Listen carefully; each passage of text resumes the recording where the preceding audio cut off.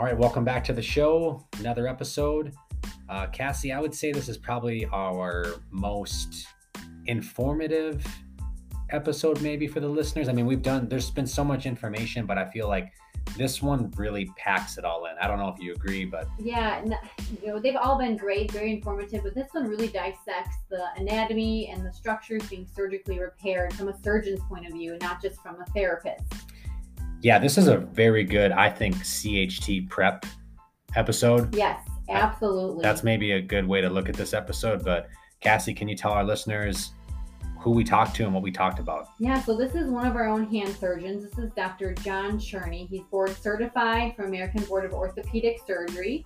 He specializes in arthroscopic wrist, elbow, and shoulder, and special interest in reconstruction, especially with rheumatoid arthritis and osteoarthritis. Dr. Cherney's a Wisconsin native. He's a Badger graduate. Woohoo! Go Badgers!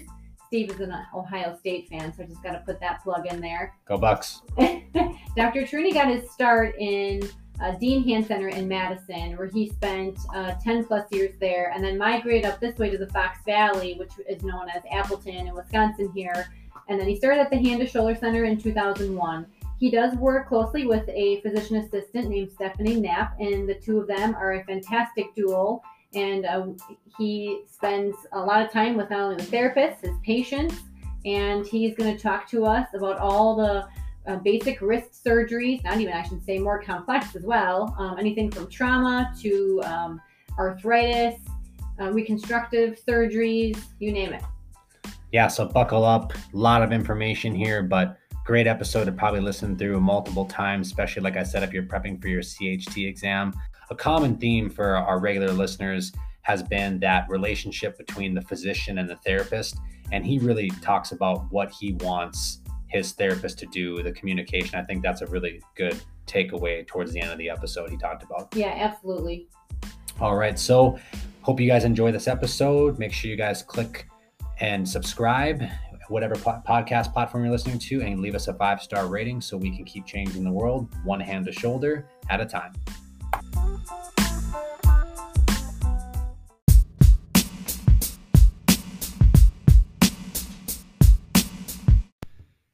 Welcome back to the Hand to Shoulder podcast. Steve and Cassie here. Thank you for joining us. Today we have a special guest in-house. We have one of our own doctors of the 9 surgeons here. We have Dr. Jon Cherney, one of our surgeons. Thank you so much for joining us. Happy to be here. Great. Why don't we just get started with introducing yourself, kind of your path, your career, and how you ended up here. Oh, that's an easy one. I graduated from the University of Wisconsin Medical School in 1989, did an orthopedic surgery residency at University of Wisconsin hospitals and clinics, and then I did a hand surgery fellowship in Cincinnati, Ohio under Peter J. Stern, who actually is 77 years old and still running the fellowship as we speak. Wow. When I left there, I started practicing in Madison, Wisconsin, and I did hands for the Dean Medical Center in St. Mary's Hospital. And I also did general orthopedics, including general trauma at that time. After about 6 years of that, I left the university and St. Mary's and Madison to join a couple of longtime friends, Larry Livingood and Dave Toivonen, here in Appleton, and just specialized in the upper extremity. Stopped doing femurs, hips, knees, ankles, feet, all that sort of stuff. Wow. So Madison grad, go Bucky. Go Bucky. Go Bucky. Football, basketball, hockey, women's volleyball, big stuff. And we have also Ohio State, Mr. Steve. So we can get into that later. That's not going to be easy if we're talking football. That's right. That's right. Well, today we're going to be talking about a lot of wrist surgeries, wrist anatomy. So we kind of covered our flexor tendons and our extensor tendons in previous podcasts. You can refer to those with different speakers. So today we're really going to focus on the anatomy of the wrist and different wrist surgery since we have a surgeon in-house. So Dr. Cherney, why don't we get started with just talking about the basic anatomy between the carpal bones and the ligaments? And you can go in as depth as you want. And what do you think our speakers would, or our listeners, thank you, would enjoy listening to? Sure. The wrist actually starts at the radius and the ulna, the forearm bones, which end at the wrist joint, and then there's the proximal row of carpal bones, the scaphoid, the lunate, and the triquetrum. The pisiform is palmar to the triquetrum and forms a fulcrum for the flexor carpi ulnaris tendon, which is a wrist flexor and ulnar deviator. Then there's the second row of bones, the trapezium, the trapezoid, the capitate, and the hamate, which articulate with the metacarpals and make a very complex and very, very functional joint, which allows many degrees of motion, including extension, flexion, ulnar deviation, radial deviation, pronation, supination, and the combinations such as the dart thrower's motion, etc. The ligaments that hold these bones together are very complex, including the distal radial ulnar joint held by the TFCC and its ligaments, the interosseous membrane just proximal to that. There are the extrinsic ligaments to the wrist, including the dorsal intercarpal, dorsal radiocarpal ligaments, and many other smaller ligaments. On the palmar side, there are the arcuate ligaments, the radiocarpal ligament, the ulnar carpal ligament, and a variety of ligaments on the palm side extrinsic to the joint. And then there are the intrinsic ligaments, the scapholunate interosseous ligament, the lunotriquetral interosseous ligaments are probably the two most studied and injured of the ligaments, but all of the bones are connected by ligaments. Then there are the metacarpal ligaments, which are stout and a little less, perhaps a little less frequently injured and a little less addressed by surgeons. Let's talk about something more very common and I'd say bread and butter for surgery, what we see. Can we talk about the anatomy of the carpal tunnel? The carpal tunnel contains the flexor tendons to the fingers, the profundus tendons and the sublimis tendons, as well as the flexor tendon to the thumb. And the median nerve is probably the most famous or infamous structure within the carpal tunnel. It is subject to injury from compression for the well-known carpal tunnel syndrome, which is one of the more frequent problems we address here at Hand to Shoulder. That's a compression neuropathy of the median nerve, which typically causes numbness and tingling in the median distribution, the thumb, index, middle, and ring fingers. It typically affects people when they're driving, when they're sleeping, and it can be quite readily addressed with non-surgical as well as surgical techniques to take the pressure off the nerve. The tendons running through the carpal tunnel are also susceptible to injury, but that's more typically a traumatic injury, such as a laceration. Then there are inflammatory conditions that can affect the tendons as well, including infections, arthritides of various types like gout or rheumatoid arthritis being some of the more common ones. The tendons, the nerves that run through the carpal tunnel are all amenable to surgical treatment for traumatic as well as inflammatory as well as degenerative type of conditions. That was excellent. I don't think you missed anything. You checked my list there. That's great. Oh, good. So good. Happy to do that. So just a side question, what is the most common muscle that you note is atrophied first with a chronic carpal tunnel? Chronic carpal tunnel syndrome, one notes thenar atrophy, and the abductor pollicis brevis is very frequently involved with that. From the outside, it's kind of difficult to differentiate between the opponents, the flexor brevis and the abductor brevis, and they all can be involved. The electromyographers that do the test that look into the severity and location of nerve compression will usually test the abductor brevis because it's fairly superficial, and that's the one with the nerve test that we often see abnormalities in, suggesting fairly severe carpal tunnel syndrome. Interesting. Okay, let's talk about the extensor side then. So we have the 6 compartments. Dorsal compartments. Can you go 6 through that? dorsal compartments. Starting on the radial side is the first compartment, and the mnemonic that no medical student ever forgets is sex lab, which stands for the short extensor and the long abductor. Those are the 2 tendons that run through the first compartment. The second compartment are the radial wrist extensors, the extensor carpi radialis longus and brevis. The third compartment is only the extensor pollicis longus tendon, which kind of takes an angled course around Lister's tubercle on the radius and heads for the thumb and extends the thumb at the IP joint, giving that characteristic thumbs up that we ask patients to do during the physical exam. The fourth compartment are the extensors to the fingers, including the proprius and the communis to the index middle ring and the small finger. Excuse me. The fifth compartment is the extensor proprius to the small finger, and the sixth is the extensor carpi ulnaris. Let's transition into, I think we got the anatomy well covered. And then for our listeners, if you're really curious about the flexor and extensor tendon anatomy in great detail, as Cassie mentioned. We do have other episodes with Rebecca Nowdusky and Joshua MacDonald that cover those. I believe it's episodes 6 and 8. But let's go into wrist surgeries on the volar surfaces.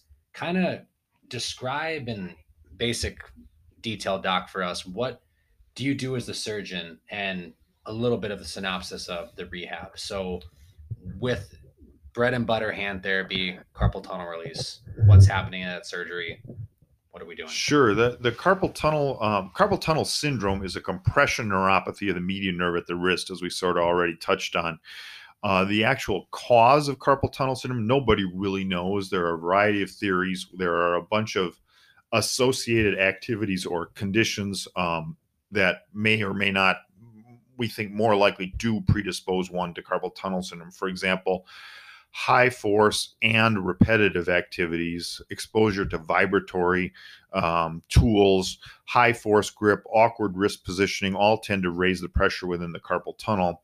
And the syndrome itself is manifest by pain or numbness or tingling in the distribution of the median nerve. Patients often complain of awakening at night with a feeling of numbness or tingling in the hand. Driving a car tends to aggravate the symptoms. Riding a bike, putting pressure on the palm, or exposure to vibration. And in some people, it's occasional and not particularly bothersome, and is easily treated by activity modification. For example, if you ride your bike for 45 minutes, your hand goes numb, you just don't ride it so long. Sometimes people wear a splint at night to put their wrist in a more protected position. But by the time they get to see me, many of them have already tried some of those things, and it's the symptoms are limiting and not tolerable to them. And so the invasive options we have would include a steroid injection into the carpal tunnel, which we do here under ultrasound guidance, typically to avoid injury to the nerve or to the tendon, to make sure the medicine's going where we want it to go. Cortisone injection in general is not my favorite treatment for carpal tunnel because two main reasons. It tends to be temporary, and the success rate in my hands is somewhere in the 60 to 70% range. Surgical treatment is basically decompressing the nerve, and that is done by releasing the transverse carpal ligament, which is a ligament that sort of maybe oversimplifying here, but runs from the trapezium basically to the hook of the hamate on the palmar side of the wrist. And if one were to cut that ligament, it increases the volume of the canal enough, some studies have suggested approximately 15%, to take the pressure off the nerve and allow the body to reestablish the circulation to the nerve and the normal conduction, and make the numbness and tingling better. Sometimes it happens immediately. Sometimes it takes time. Sometimes the nerve never recovers. We find the best results, well, let me put it this way. Sort of negative prognosticators include smoking history, age over 65, long duration or severity of symptoms or findings on EMG. But still, the success rate is quite high in terms of improving that feeling of nighttime paresthesia or numbness, and resolution of the numbness during the day in many cases. Let's talk a little bit about differential diagnosis for a second.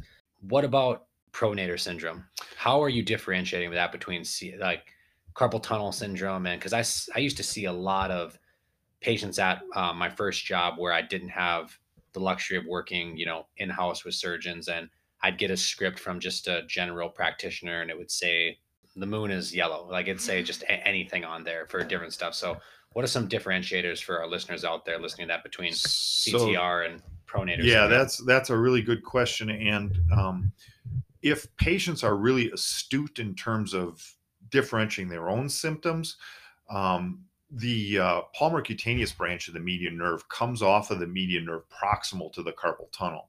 So if the compression is at the carpal tunnel, theoretically at least, the palmar cutaneous nerve shouldn't be involved. Now that supplies the thenar eminence and the radial side of the palm. So if the patient points to the base of their thumb and says, this area is really numb, that tells you it's probably not simple carpal tunnel syndrome. There's something going on more proximal, and pronator syndrome would jump more to the forefront of the differential for me in that situation. And the other thing is the physical exam. Are they tender in the area of the pronator? Do they have a positive Tenel in the area of the pronator? And I always, as part of my exam, I always examine the pronator, just because patients often don't differentiate. They sometimes say it's my whole hand, and they don't tell where exactly the distribution of the paresthesia is. But that, if a patient knows exactly where they're feeling it, that can be very useful for differentiating.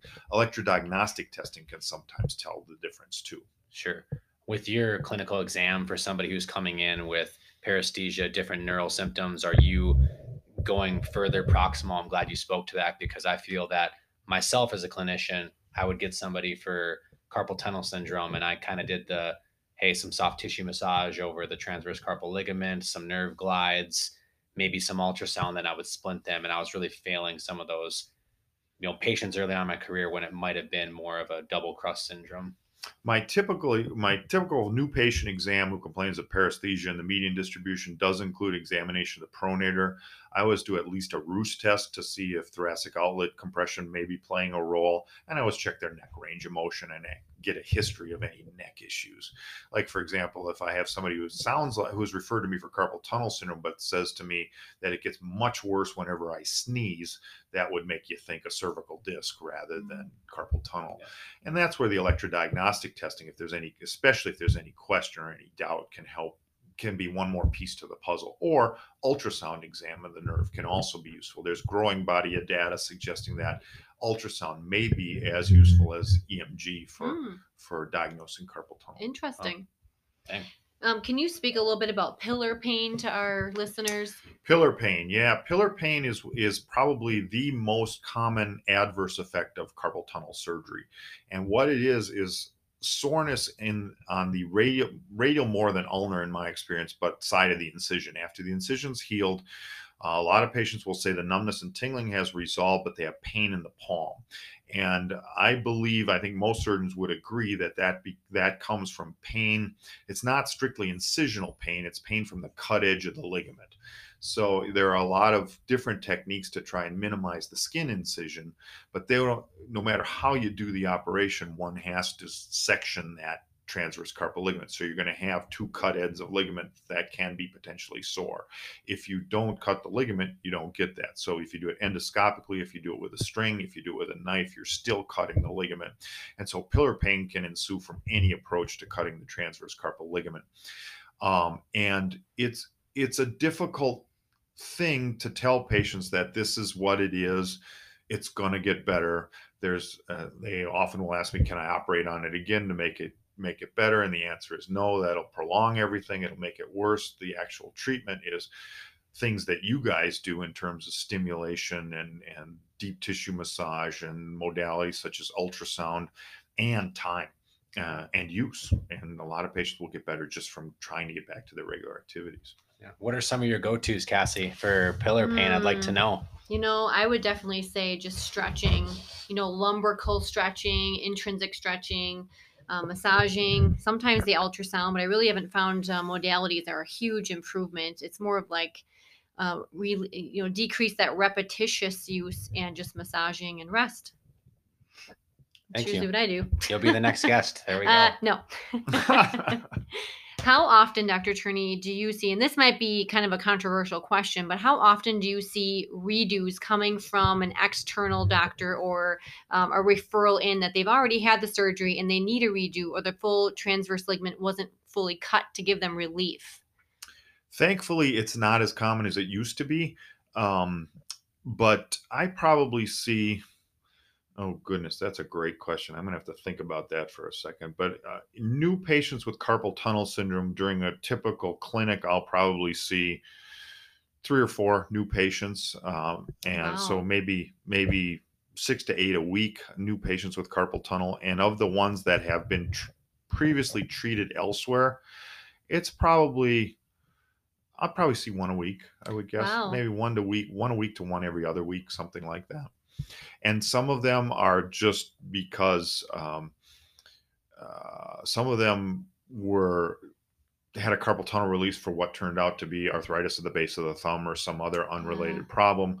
Some of them have had incomplete releases, and very rarely, and this is the worst one, they come in with an injured nerve. They have a laceration to the median nerve, and that's a real problem.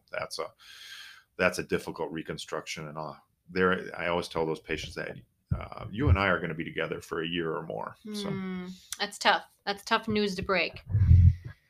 Okay, so let's move on to ligaments. So if you want to just touch a little bit on when you notice an SL ligament problem, like what are the tests and some of the diagnoses that you do, and what kind of surgery are you doing for SL? So if a patient is referred to me for a scapholunate ligament injury, it's usually because they've had an event, a fall of some kind, and they have an x-ray that shows a static deformity or a gap between the scaphoid and the lunate. To start the discussion, it's a difficult problem. The first thing I will do is make sure they're tender over the scapholunate ligament to suggest that there may have been an acute injury there. I also will x-ray the other side, because there are a lot of patients that for whatever reason have a diastasis on both sides. Maybe that's the way they're designed. Maybe it's long-standing. Maybe it's related to something completely separate, like calcium pyrophosphate deposition disease or pseudogout. That can lead to a scapholunate diastasis. But if it looks like they have a scapholunate injury that is acute, I will often get an MRI scan to see if there is fluid around the ligament suggesting it's a more acute injury. On physical exam, I do the scaphoid shift test, which is basically holding the forearm in a neutral position and then trying to displace the scaphoid dorsally by putting dorsalward pressure on the scaphoid tuberosity and ulnarly deviating the wrist, radially and ulnarly deviating the wrist. In radial deviation, the scaphoid is usually flexed, and you can actually subluxate it, and it will reduce when you ulnarly deviate and produce a characteristic clunk, which often hurts. And if you can get that, you get a positive MRI, then it looks like you have a traumatic scapholunate ligament tear. Now, we know that the results with surgical repair of a scapholunate ligament, with or without capsulodesis or reinforcement or techniques of that nature, are the most successful if you get to them within this first 6 weeks. Now, some studies would say 4 weeks. After that time, it's much more difficult to get a quality repair. In addition, arthritis sometimes ensues. So if it's an acute injury, I'll fix it. I will fix it, pin it, and reinforce it with capsule, and that usually works pretty well. One of the common scenarios for that is a perilunate dislocation, where there's a scapholunate tear. Among other ligamentous injuries, it's a more global injury to the wrist, but for whatever reason, those repairs do pretty well because we usually get to them within hours. The more chronic ones it's a much more difficult conversation to have with the patient, because the ligament is somewhat atretic at that point and the repair is not sturdy at all.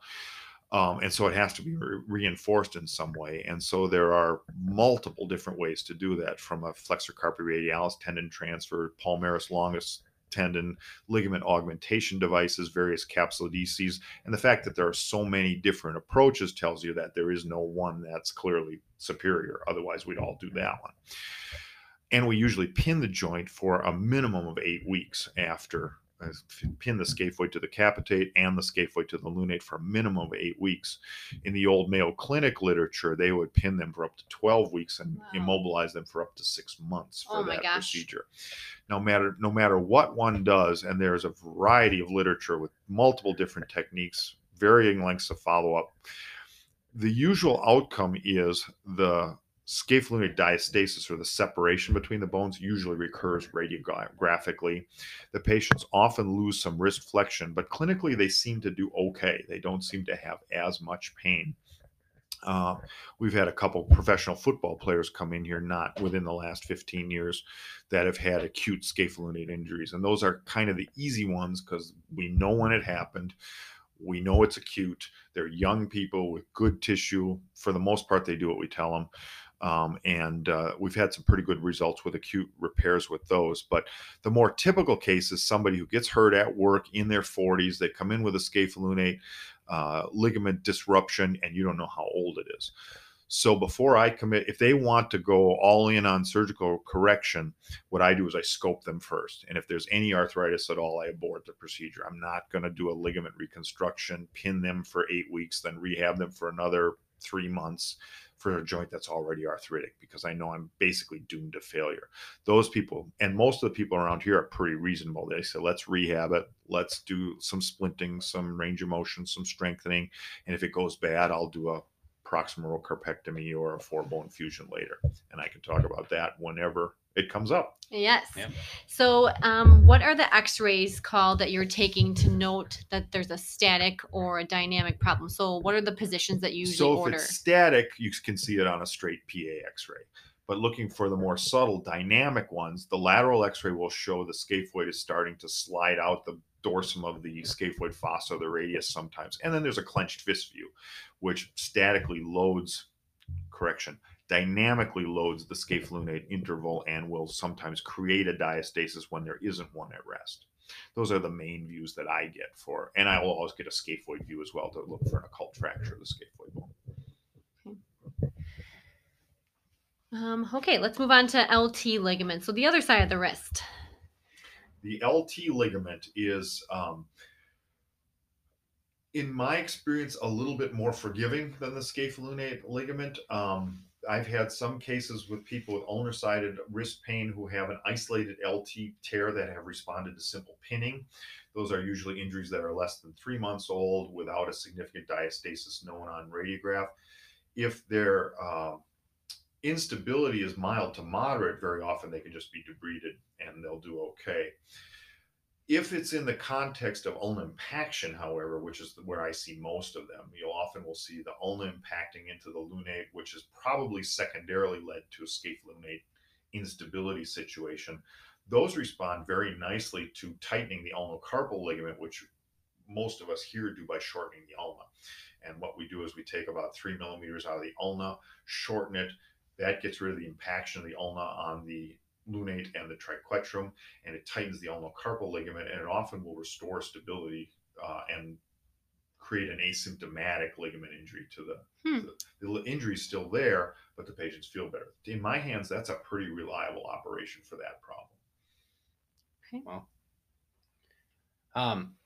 and then let's keep going further ulnarly. Let's talk about the TFCC. What are some of the tests you're doing and just kind of common procedures, I guess, performed over there? TFCC is, when I was in training, people called it the low back pain of hand surgery. It was like mysterious, hard to improve, but we haven't had that much trouble with it here.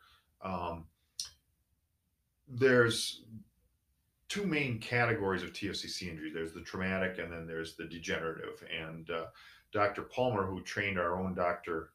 Toivonen, is kind of the architect of the TFCC pathology and classifications and so on. And they're very abstruse and long and complicated, but they basically boil down to traumatic, which are largely peripheral tears, and degenerative tears, which are more central tears.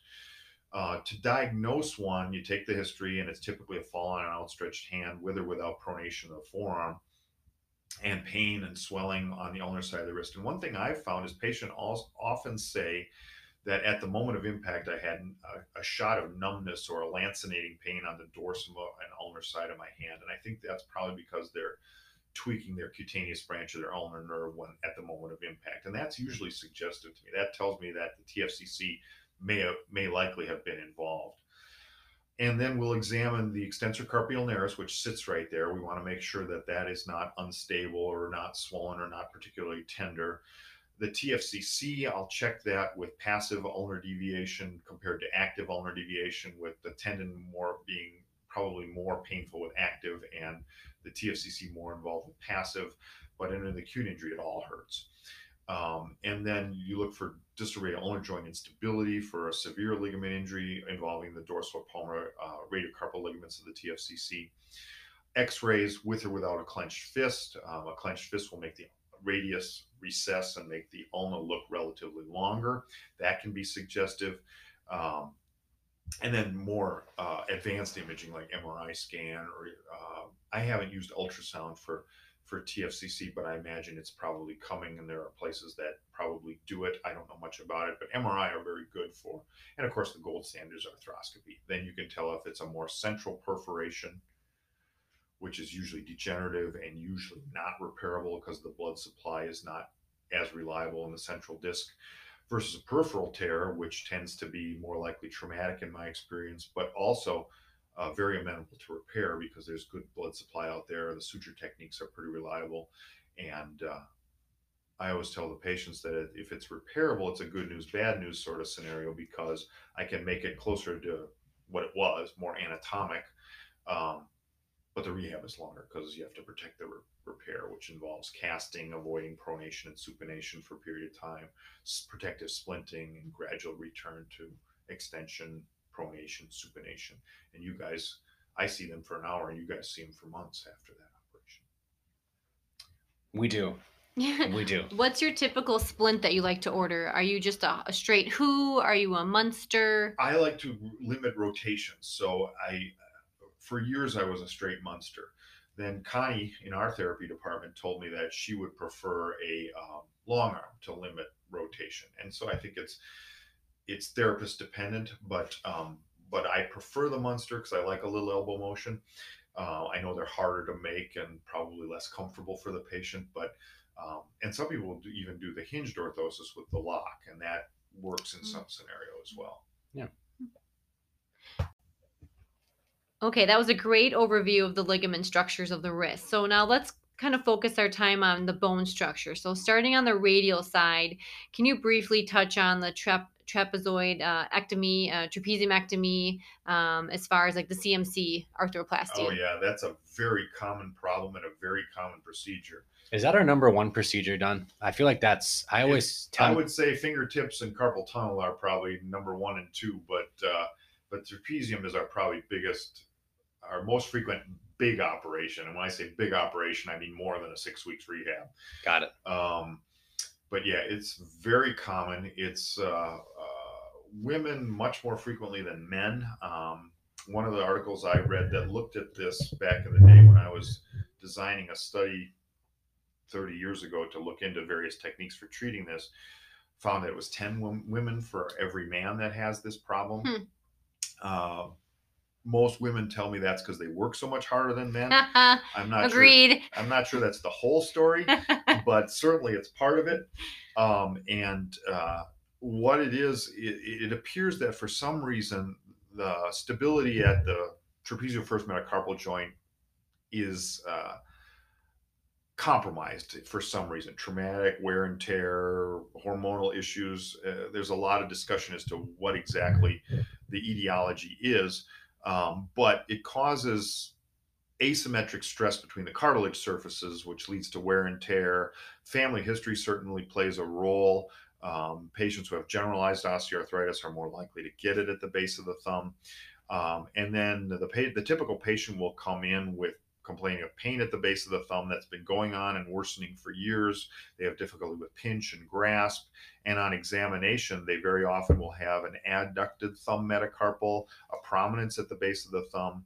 And the kind of classic test is the grind test, which is kind of an unfortunate name, but kind of that's what it is. You actually load the thumb metacarpal and create dorsal and palmarward force, and very often there is a painful crepitus. It crunches and it hurts when you do that. I usually look at the x-ray first because I know which ones are really going to hurt, so I don't push them very hard. But if it hurts there, the x-ray, there are different stages from minimal change to small osteophytes to large osteophytes to stage 4 is arthritis on both sides of the trapezium, so STT arthritis as well as basal joint arthritis. The treatment options include non-surgical stuff, including braces, medication by mouth topically or by injection, formal therapy, including modalities, splints, and I've tried a variety of splints over the years, and the one that my patients seem to accept the most are the neoprene ones, which are supportive but still functional. The rigid ones are more supportive, but a lot of patients complain that they just can't do what they want to do with them. They're maybe better for relieving pain, but they don't seem to be as functional. So I've had more patients reject those than the neoprene ones. cortisone injection can be done with or without ultrasound guidance. I usually do it without because I've been doing it that way for 30 years and it's a fairly easy joint for me to hit. The response is very variable. I had my personal record is I had one lady that I injected at the base of the thumb. She came back 12 years later and said it helped for 12 years. Could I have another one? I said, absolutely, you can have another one. I shot her again, and she came back 3 months later, extremely disappointed that it had only helped for 3 months this time. And I had to break it to her that that's more typical. And I had one lady who told me I made her worse, and she smacked me with her purse and said she will never forgive me, but then she had surgery, and she liked that. So. The surgery for basal joint arthritis, I'm doing it essentially the same way as I did it in 1994. Not much, lots of has come and gone, but nothing has ever been shown to be better. And the reason I started doing it this way back then was it had 9-year published follow-up, and the results were still quite good at 9 years. And it was the way Dr. Stern, who trained me, did them.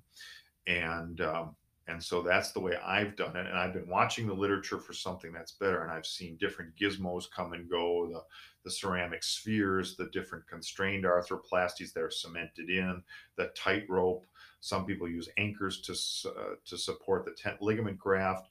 But I've been able to stay free of gizmos, which keeps the cost down a little bit. And it also eliminates the risk of hardware problems. The way I do it is to remove the entire trapezium, protect the flexor carpi radialis tendon. I still split the FCR tendon in half. A lot of surgeons take the whole thing. If the tendon is healthy, I take half of it. And there's 2 reasons I do that. One is it's usually enough. And number 2, if 10 years from now I have to redo it, I can take the other half if I want to. Smart. The reason that Burton and Pellegrini, I believe, the guys that originally described the operation, got away from doing the entire, got away from dividing the tendon in half was they had problems with flexor carpi radialis tendonitis afterwards. There were some patients who had a sore forearm for months after the operations, and the treatment for that they found was to take out the rest of the tendon. So they thought, why not just take the whole tendon? We'll get rid of that problem. Of the last 1,500 of these I've done, I've had one patient complain of FCR tendonitis, and I went out and took out her tendon, and she did fine. So I still do half the tendon when I can. The rehab involves immobilization for about a month, and this is still the way Burton and Pellegrini did it, to my knowledge. Immobilize it for a month, then partial immobilization for a month, and then strengthening for a month. And most people are back to their regular activity. Some go back as quickly as 8 weeks, but the typical is about 12 weeks. Some are longer, but typical is about 12. Yeah, which surgeons did? I worked next to a surgeon in Scottsdale who, did the suspension arthroplasty, but he used the palmaris longus. Can you speak to that at all? Sure. Thompson. There was a guy named Thompson who did something called the abductorplasty or the suspension plasty. And what he did was he suspended the thumb with the abductor tendon, which he would drill through the base of the metacarpal. So it's basically the opposite. The FCR is attached to the metacarpal. We run it through a drill hole in the metacarpal, of the thumb metacarpal. The Thompson takes the abductor, leaves it attached to the thumb, but then he's got the hole at the base of where the trapezium had been, the void basically evacuated by the trapezium. So he would take the palmaris, roll that into a ball and stuff it in. Yeah. And that was his so-called anchovy arthroplasty. When I trained at the University of Wisconsin in the 80s, that's the way the hand surgeon was doing them there. He called it a Thompson suspension plasty. Got it. There are some people that don't put anything in the void and simply do a trapeziectomy. In fact, the first operation ever described for basal joint arthritis was done by a guy named, it's either Gervis or Jervis. I don't know if I'm pronouncing it rightly, but Gervis. I think it was in 1949. And he removed his own. And I believe he talked his assistant through it and just torqued out the trapezium and called it a day. Wow. And he said it was good. He said he liked it. And later on, he had the other side done. I'll yank out any bones you need me to. So if you need me in the OR, I will. Anesthetized if I have my trapezium removed. Yeah. Not just a local. Okay, so what makes you decide to take the partial trapezoid? Is it just based on X-ray or once you're in there? Both. The x-ray usually tells you if you need to, but I always look at it when I'm in there. I slide a little tool called a freer elevator between the scaphoid and the trapezoid, and if the cartilage looks healthy, I leave it alone. If it looks degenerative, if we're looking at bone on bone, then I'll take out half of the trapezoid. And a good friend of mine in Spokane, a hand surgeon named Henry Lynn, takes out the entire trapezoid. Oh, wow. And because he did it actually accidentally a couple of times, because sometimes they're small, and when you try to take out half, it breaks and you wonder what to do. So he took it out and found that it worked out just as well. And I think he's writing it up, but I don't think he's done yet. So what fills in that space? Just your scaphoid moves Scar up? tissue. Wow. Just scar. It supports the index and middle metacarpals to some extent, and the ligaments between those metacarpals are so robust that usually nothing bad happens. Interesting. Okay, we stay tuned to our listeners. We're going to have a whole podcast on LRTI rehab. So if you're looking for more of that, that will be the next podcast coming out with Kristen Valdez from Utah. Okay, now moving over to, we have STT fusion following that. Boy, is there a lot to say about that, and it's mostly historic. When I was in training, there was a surgeon at Yale named, I think it was at Yale, named H. Kirk Watson, who did hundreds and hundreds of STT fusion. He would do it for all sorts of indications. It was his procedure of choice for scapholunate instability. It was his procedure of choice for STT arthritis. Even scapholocapitated arthritis, I think he'd do it for. And so it was the procedure of choice in the world of hand surgery in the 80s for those issues. Then we found that other investigators weren't able to produce good results with scapholunate instability with an STT fusion. It was largely abandoned for that. And it was just relegated to STT joint arthritis to be treated with an STT fusion. Now the pendulum has swung even farther away from that, in that I honestly can't recall the last time I did an STT joint fusion, because if a patient has STT joint arthritis, most of them also have basal joint arthritis, at least to some extent. And so for those patients, since the trapezium excision and partial trapezoid excision is so reliable in my hands, that's what I do for that problem. There are some people who will simply resect the STT joint. Now, if I ever have somebody who has isolated STT joint arthritis with no basal joint arthritis, I think that's what I will do. But that case hasn't come up yet for me. Every time I see somebody with STT joint arthritis, when I do the grind test, they say that hurts too, and that's usually enough for me to do the other procedure. Okay. When would you do a proximal carpectomy then? Also a great question, and probably could do a whole podcast on the PRC. Proximal carpectomy is my procedure of choice for SLAC wrist, SLAC arthritis, which is a acronym standing for scapholunate advanced collapse. It's the arthritis that ensues after a scapholunate injury.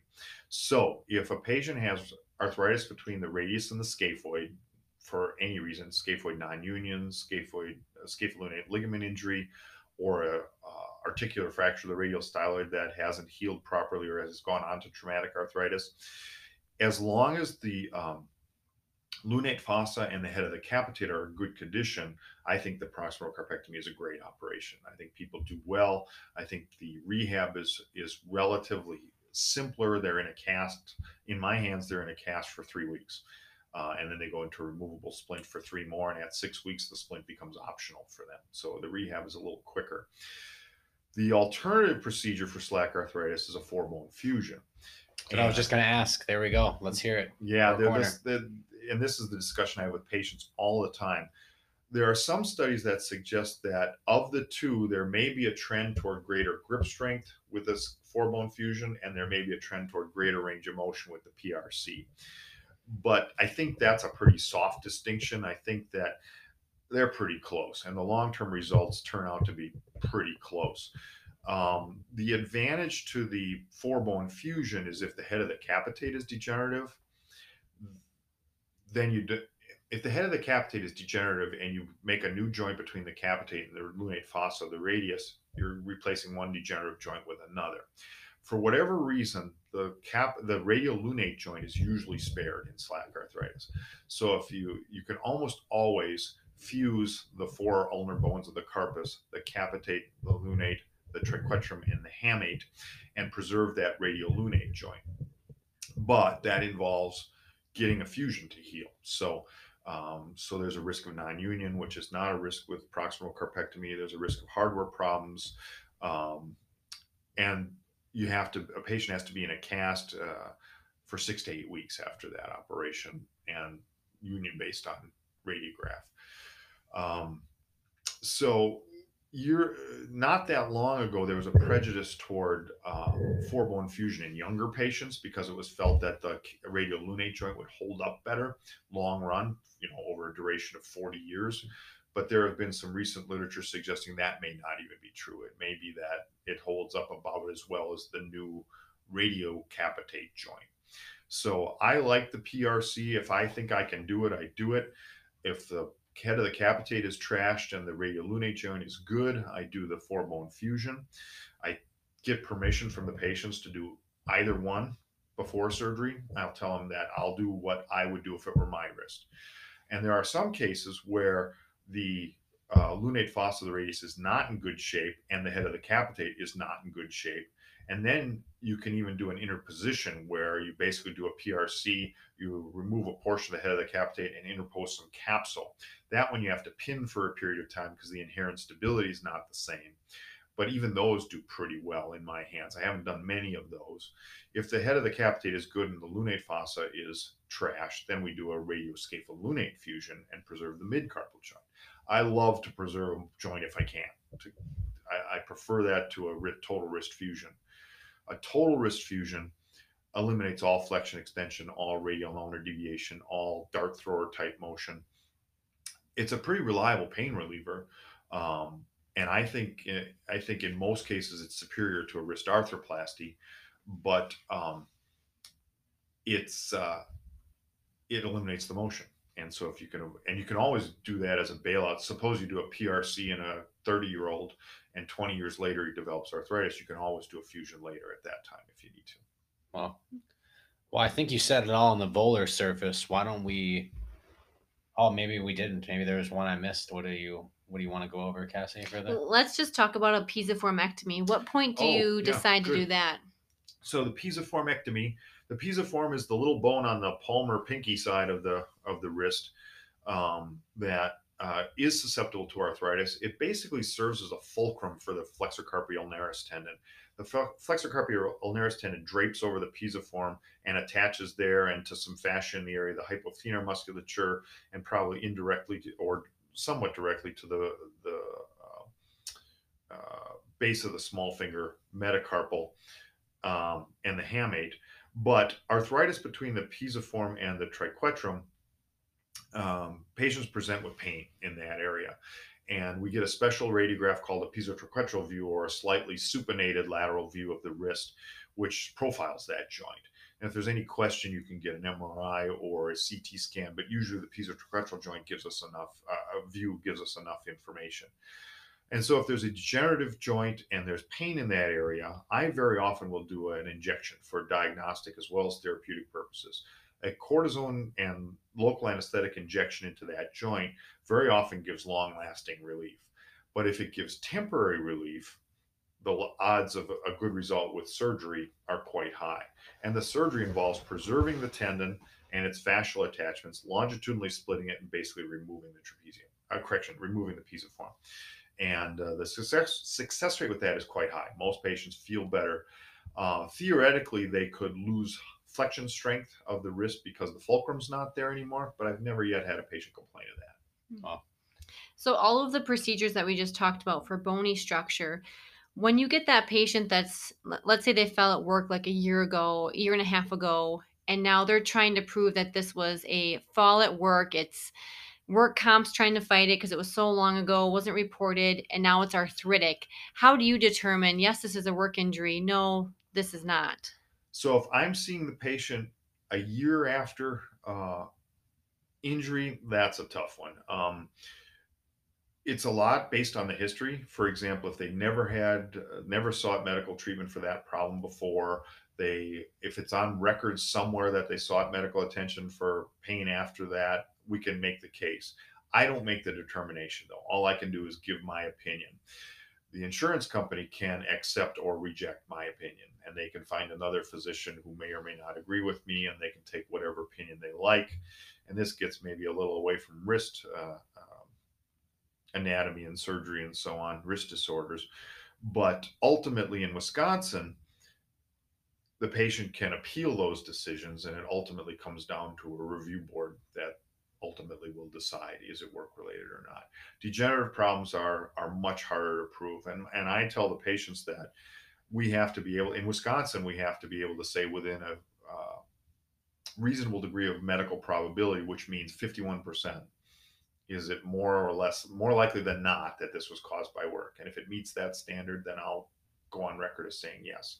But if in my opinion it doesn't, for example, if they have a basal joint arthritis after a year after a fall, and I get an x-ray of the other side and I see it on that side, it's less likely to be caused by work. That's a tough call to make sometimes. Very tough. So now I think we'll go to the dorsal surface. Something that I feel that it can be challenging to treat, especially like in gymnasts or maybe tennis players, carpal bosses. Carpal boss is a prominence at the metacarpal joint, usually the index and or middle finger where they join the carpus. They often show up in the decade of the 20s or the third decade of life. Often they're asymptomatic. Often they are symptomatic. They're apparent on examination. They usually are in a different location from a ganglion. A lot of patients will be sent to me with a ganglion when in fact it is a carpal boss, or sometimes called a metacarpal boss, because it's both the carpal and the metacarpal bone that are prominent. But in some patients, they're symptomatic. The cause is not well known. I mean, it seems to me that it's traumatic or degenerative in a lot of cases, but the fact that it shows up at age 25 in some people kind of calls that into question. Somebody who has a clear traumatic etiology, like a boxer or something like that, then it's a little less controversial, but sometimes they just show up. And the treatment options are like everything else, surgical and non-surgical. A lot of patients, as I said, have them and they don't bother them. A lot of patients, they do bother. Sometimes the extensor tendons will snap over a carpal boss as the patient radially or ulnarly deviates their wrist, and that can be very annoying. And I've even seen one case of a tendon rupture associated with a carpal boss. The surgical treatment is not as simple as patients think, and I always use that exact phrase with them. I say, this, we're going to remove, if you want me to remove it, I'll remove it, but it's not as simple as you think. What we have to do is we have to chip off the bone until we see healthy articular cartilage and try to create a concavity out of a convexity. And we often leave a prominence because we have to protect the insertion of the extensor carpi radialis brevis tendon where it inserts on the base of the metacarpal. That's always the most prominent thing after we're done. And patients will see that and say, I still have a bump here. And it's like, that's where the tendon attaches and I can't get rid of that. That has to stay.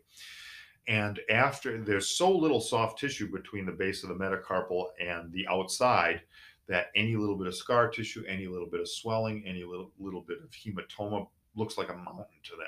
So they'll come in to see me on their first postoperative visit and say, oh great, my bump is bigger than it was before surgery. That's invariable.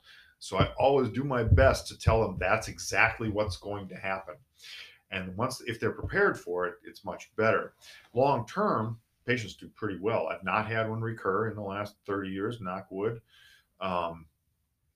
But the rehab's a little longer than they expect as well, because there is a lot of scar tissue and it's pretty sore for a while. So I tell people, if it doesn't bug you, live with it. But if it's irritating the tendons and it's painful, cortisone injection, in my experience, sometimes it helps temporarily, but it usually isn't therapeutic.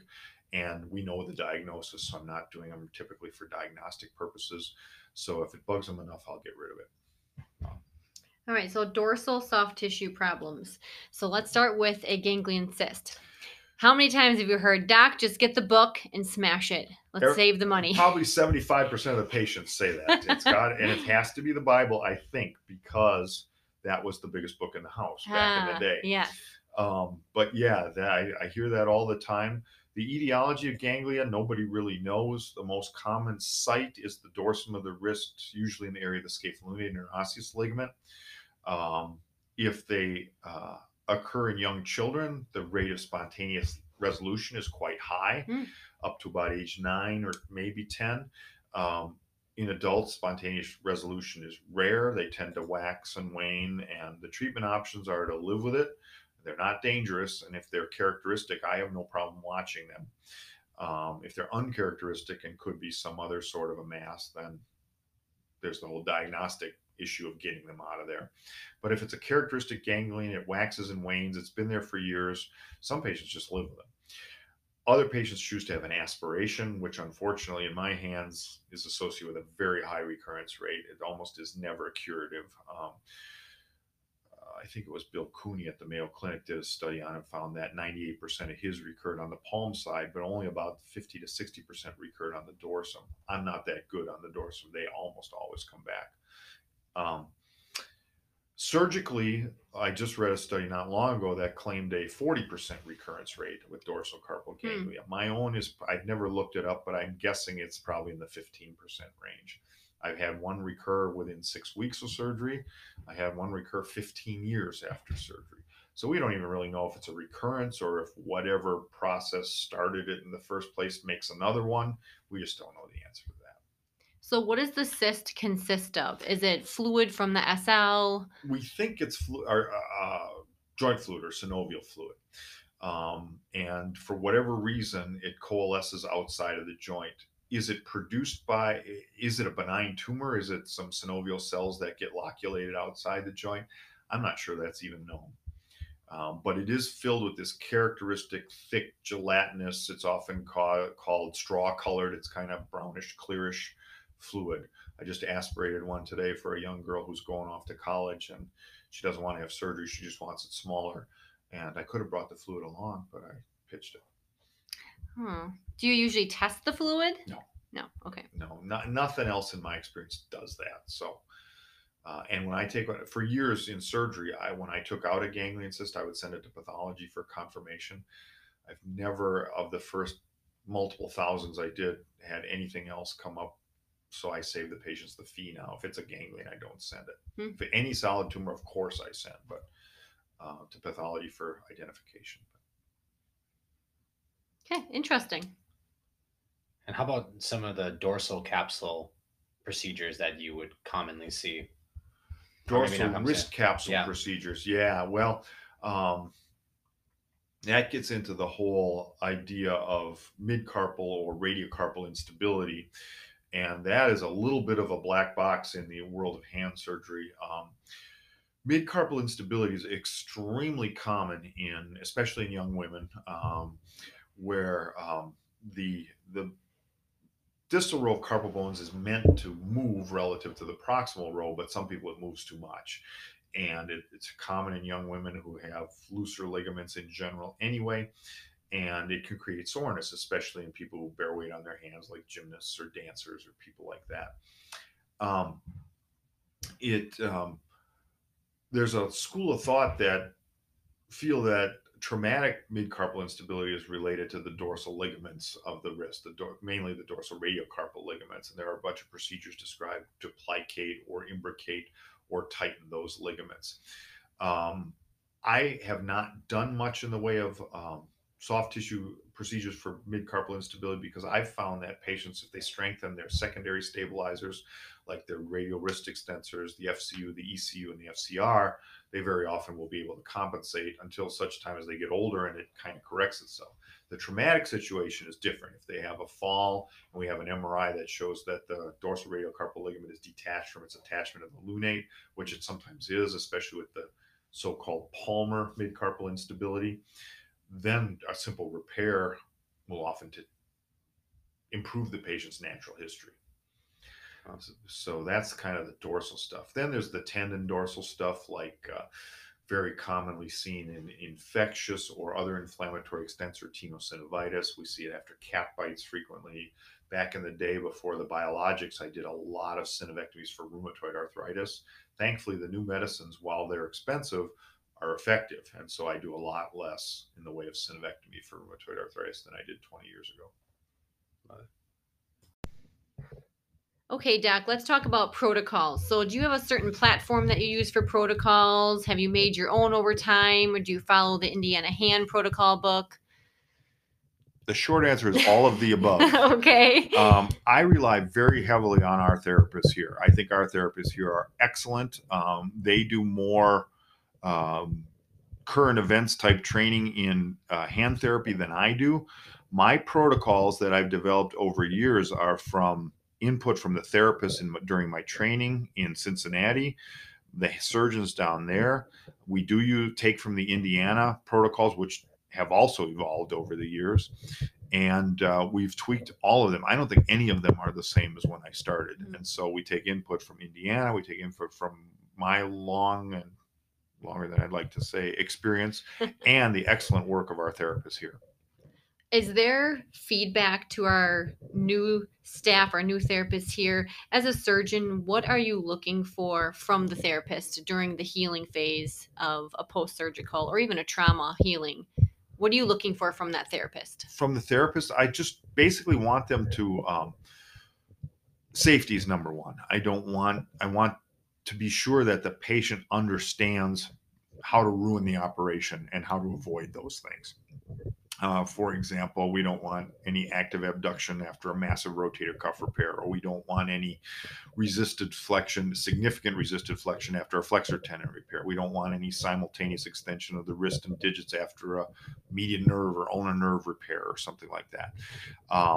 But I want the therapist to monitor the patients, because a patient after a traumatic injury has a lot going on with respect to the injury and with respect to their life outside the injury. And so I think it's up to the therapists, who are able to see the patient more frequently and spend more time with the patient, to be sure that they're doing the right things and not doing the wrong things. And if anything's questionable, to bring it up and ask me. You know, that's a good point to bring up. I feel like sometimes we're just crunched for time between the time the surgeon has with the patient and then with the therapy time. I feel like we forget to talk about the precautions, the contraindications. It's more, this is what you need to do. This is why you need to wear the splint, but this is what not to do. And I think sometimes we need to start with that. I think that's true. So I need to work on that as a therapist. I always tell my patients, here's how to wreck it, so don't do this. So maybe you're already covering that before they come over by us. Just don't mess it up. That's right. All right. And before we move on to the 3 rapid questions, what are some takeaways for our listeners? You know, we have our audience is mostly therapists, mostly hand therapists, and some surgeons. So what's a good takeaway from all your years of experience?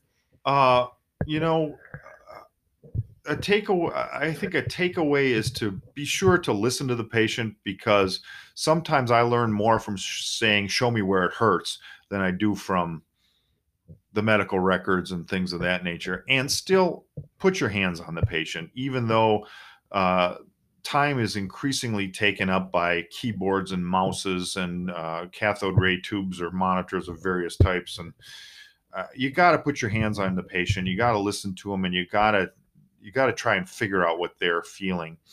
And if you are a non-specialist, just be careful to know what you're capable of and what you'd like some help with. And if there's something that you'd like us to take a look at, or even just run a case by us on the phone, we're happy to do that at any time. We just want what's best for the patients. Great. All right, Dr. Cherney. So you've been putting up with us, educating us, speaking, but we're going to put you on the hot seat here with our 3 questions to end the show. Okay. Are you ready? I'm not afraid. I love it. All right. So I want to know, for those of you that do not know, Dr. Cherney is an avid guitar player. I'll once in a while walk by his office and try to get him to solo for me. But I want to know, in your opinion, what is the greatest guitar solo of all time? The greatest guitar solo of all time. And this matters. People are listening. This may be controversial, but yes. I have a favorite of all time. Oh, okay. Let's hear it. It's David Gilmour, Comfortably Numb. Wow. Okay. Great choice. Okay. I think obviously, right, people would say like Cream, Crossroads, or Stairway, right? But everybody knows first rule, no stairway in the store. No stairway. That's a rule. Wow. That is a little bit of a controversial. I like that though. Listen to it. Okay. See if you like it. Okay. And I'd like to know your favorite artist or band of all time. Like your personal favorite. My personal favorite, boy, it kind of depends on the day. Right. But the band that I have seen live the most and probably spent the most time and money listening to is Rush. Okay. Wow. I don't even know who that is. Are you serious? I don't think so. Tom Sawyer? Like that's like I'd have to listen to a old song. Man music. Oh yeah. The drummer just Neil died. Peart? No, I grew up with the greatest- Backstreet Boys, Dr. Okay. Cherney. The Backstreet Boys. Yes, I love them. Arguably, Very guitar light. Yes. arguably the greatest drummer of all time. Arguably. Some people might say John Bonham, but Some Okay. might say Bonham. yep. Love it. Limelight, also Ginger a great song. Baker. Some might say Ginger Baker. Yep. Buddy Rogers. We could go on. Yeah, no idea. All right. Koopa. And then as Cassie mentioned, you're a Badger fan. So I'm going to give you, I want to know, we're going to go start, cut, or bench. Okay. Okay. Are you ready for this? For Oh, some boy. of the Badger running backs. So I want to know. Are you up on your team this year? Not this year. I'm not. Well, we'll have to Oh. see. It'll be of boy. all time. It'll be. Oh, let's okay. go. Years ago. Jonathan Taylor, Melvin Gordon, and Ron Dane. You got to start one, cut one, and bench one. Very controversial. Yes. I will start Melvin Gordon. Wow. I will bench Jonathan Taylor, and I will cut Ron Dane. Wow. Whoa. The Heisman winner The Heisman is winner. getting cut on your list. Holy cow. Okay. If I had to hand the ball to one Badger, I'd hand it to Melvin Gordon. I like that. Wow. Okay. Wow. That is definitely controversial. We'll make sure this gets banned in Madison around the country. I don't know. It might not be that controversial. It might not be Mm. because the training has changed. Guys are faster, more athletic. And Things all have of the evolved. college students never heard of Ron Dane until they look at the ring and can't practice. That is true. Mm. That is true. All right, Doc. Well, you survived the hot seat, and thanks for your time today. And How long are you going to practice yet? How long should I? Well, I probably have another 30 years. Another 30 years? So at least half that? I don't. In half of that, I'll be in my 70s. I'm okay so with I that. don't think I'm going to make that. It's the all-nighters, the middle of the night arm reattachments that are going to wear me out. Mm. But I've probably got 3 or 4 more years left in me. Okay. Toivonen's unpacking his office right now, and Yeah, he's making a commotion while we're taping and he's this younger here. than I am. Oh, wow. well, that's not fair. Yeah, We'll have Quitter. a talk about that later. Quitter. yeah, right. Twitter. Oh my gosh. Right. Thank you very much, Dr. Okay. Cherney. We appreciate your time. My pleasure. It was fun.